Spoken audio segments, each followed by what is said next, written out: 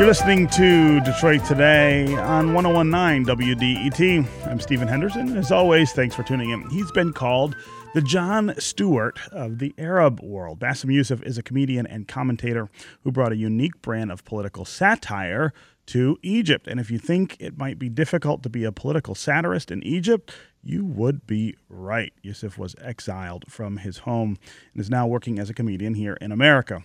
Here is Youssef appearing on Full Frontal with Samantha Bee. You left a repressive regime in Egypt, and you came here just in time for an explosion of Islamophobia. Yes. Welcome. Ain't I lucky? When you look at someone like Trump, do you feel like you're better positioned to endure his presidency because you've seen so much worse? Well, let me tell you this. If Trump was running for presidency in the Middle East, he would be classified as a tree-hugging liberal. Yes. Okay. I mean, seriously, our dictators in the Middle East would look at Trump and say, like, oh, yeah, that's so cute. I feel like that will hurt his feelings. Yes. Okay, that was Bassem Youssef talking with Samantha Bee on her show, Full Frontal. He brings his comedy to Ann Arbor tonight at the Michigan Theater with the University Musical Society of the University of Michigan. You can find ticket info on ums.org. Bassem Youssef, welcome to Detroit Today. Hi, Detroit. Yes.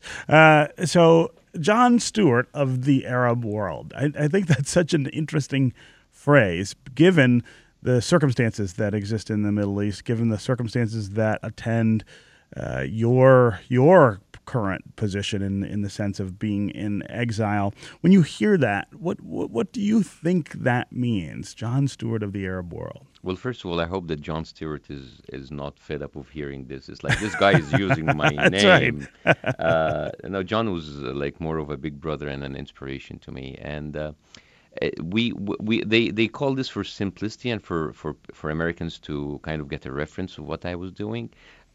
Political satire didn't really exist in the Arab world before the Arab Spring.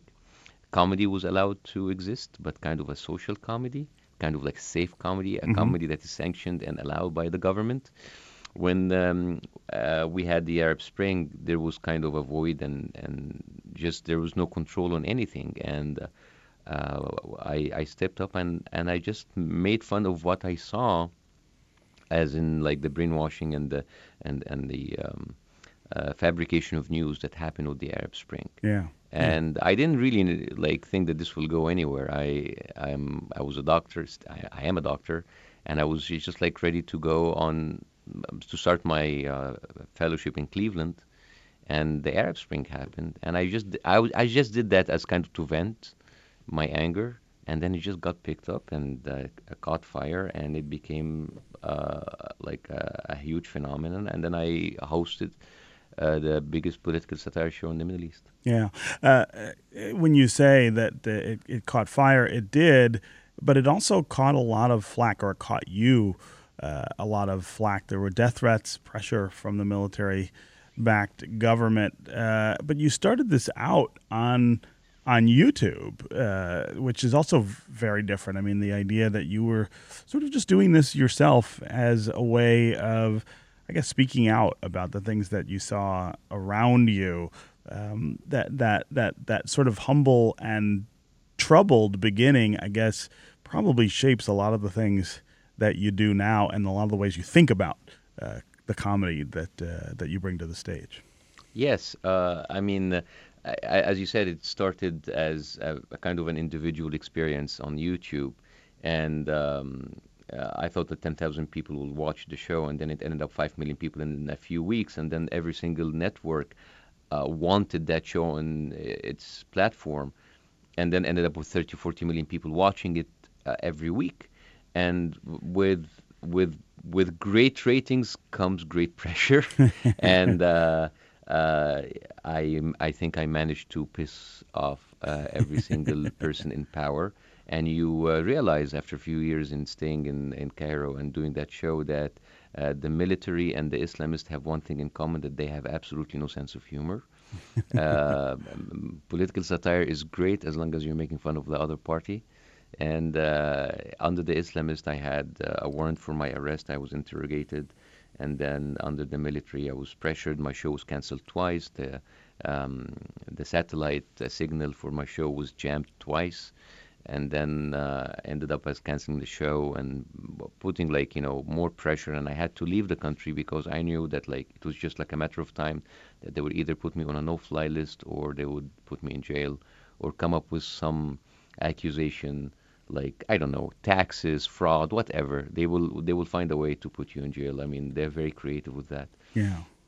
And then I came here. Yeah. So talk about here. You live in Los Angeles, which is a very different place. It's also a very different place from the rest of the United States, I think. Yeah, I'm sorry for you guys. Right. But talk about how different that is to be able to live someplace where political satire is an intrinsic part of the culture. Certainly in the last 10 to 15 years, that has taken on a very different look as people like Jon Stewart have sort of come to prominence. How do things look for you now? Well, this is the thing that actually inspired me in the first place, because I was an avid follower of Jon Stewart, Stephen Colbert in the 2000s, and this is actually what inspired me to start my show. So it's no surprise to come here and see what is the political satire scene looks like. As a matter of fact, it has expanded, and you have kind of a cycle of how comedy expands after a certain kind of presidents come to power. Post-Bush, post-Trump. Mm-hmm. So it seems that presidents like this are horrible for America and very good for comedy. And I had.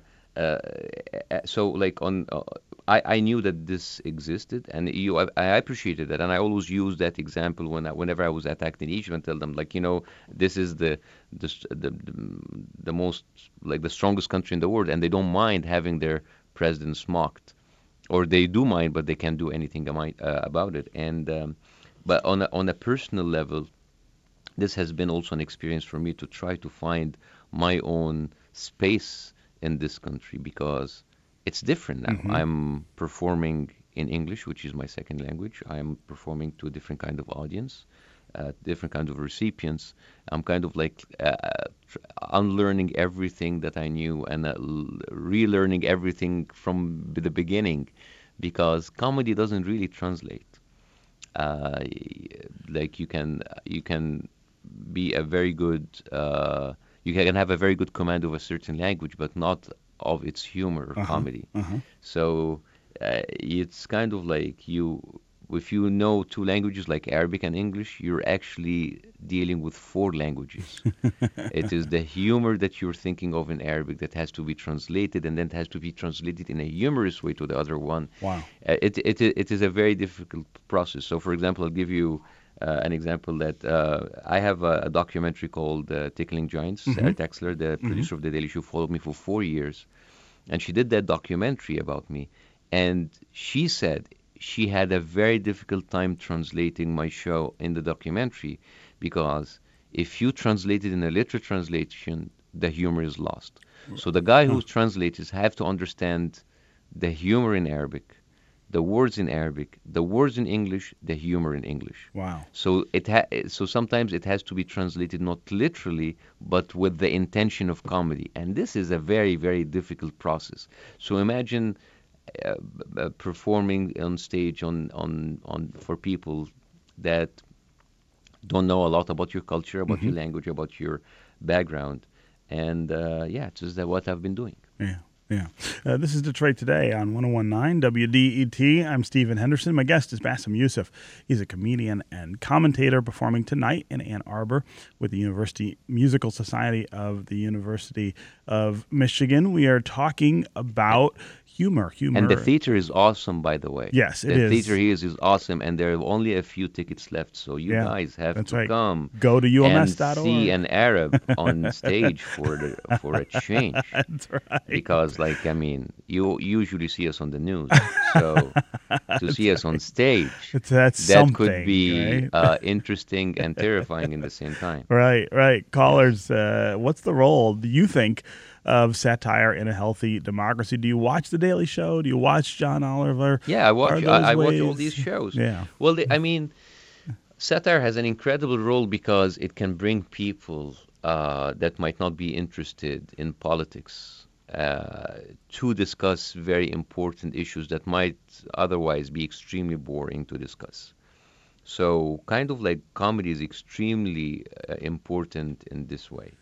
When you have, and so that's its role in a healthy democracy. In an unhealthy democracy, political satire serves to humanize and humble down someone who thinks that he's above the law or he's in a kind of an authoritative figure, and it basically tells everybody that the emperor is naked and it's okay to say that. Yeah, right, right. Are there subjects that you feel? I mean, given the experiences that you've had, I wonder if there are things that you just stay away from, that you think, okay, that's not something that's appropriate for humor, or I can't find the funny in that. And I ask that because reading your background, I mean, the things that you've endured, the destruction, you call it, of your country, Egypt, the exile from there. I don't know. It seems like it would be especially difficult to find ways to laugh about that. Do you Yes, cross it, that it it border? was very difficult because like when you have like a very inflammable political situation and people getting hurt in the streets, it was very difficult. But we always tried to find the humor in how this event was covered and how this event is spinned by either the government or by the media. Hmm. So, and we tried as much as possible when we make fun of people in power, not people who are, Victims. like, yeah, overpowered. So, and this is why, like, when people say, like, why can't we make fun of this minority or this minority? Because these really, there's no glory in making fun of, like, weak people. Hmm.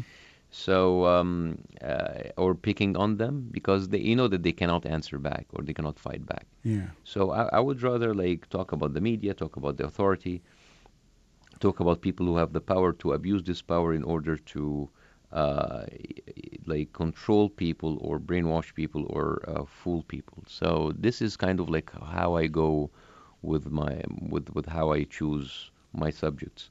However, I personally think that there's no topics off limits, and it's just like up to other people to accept it or not, to listen to it or not. I am I'm not with censorship at all, no matter how insensitive or rude you think the jokes are. And I know that I get these questions a lot because from the Middle East and I'm a Muslim, and they talk to me about like Charlie Hebdo and the cartoons, and I Hmm. say, you know what? I mean, I if they want to make fun of that, they make fun of that. It's like up to you to listen to it or not. But like there's no one's right to go and censor anybody or tell anybody that they cannot make this joke, no Yeah. matter how. I mean, if you think it's rude or insensitive, it's rude and insensitive for you, and you don't have actually to force that belief on other people. Yeah.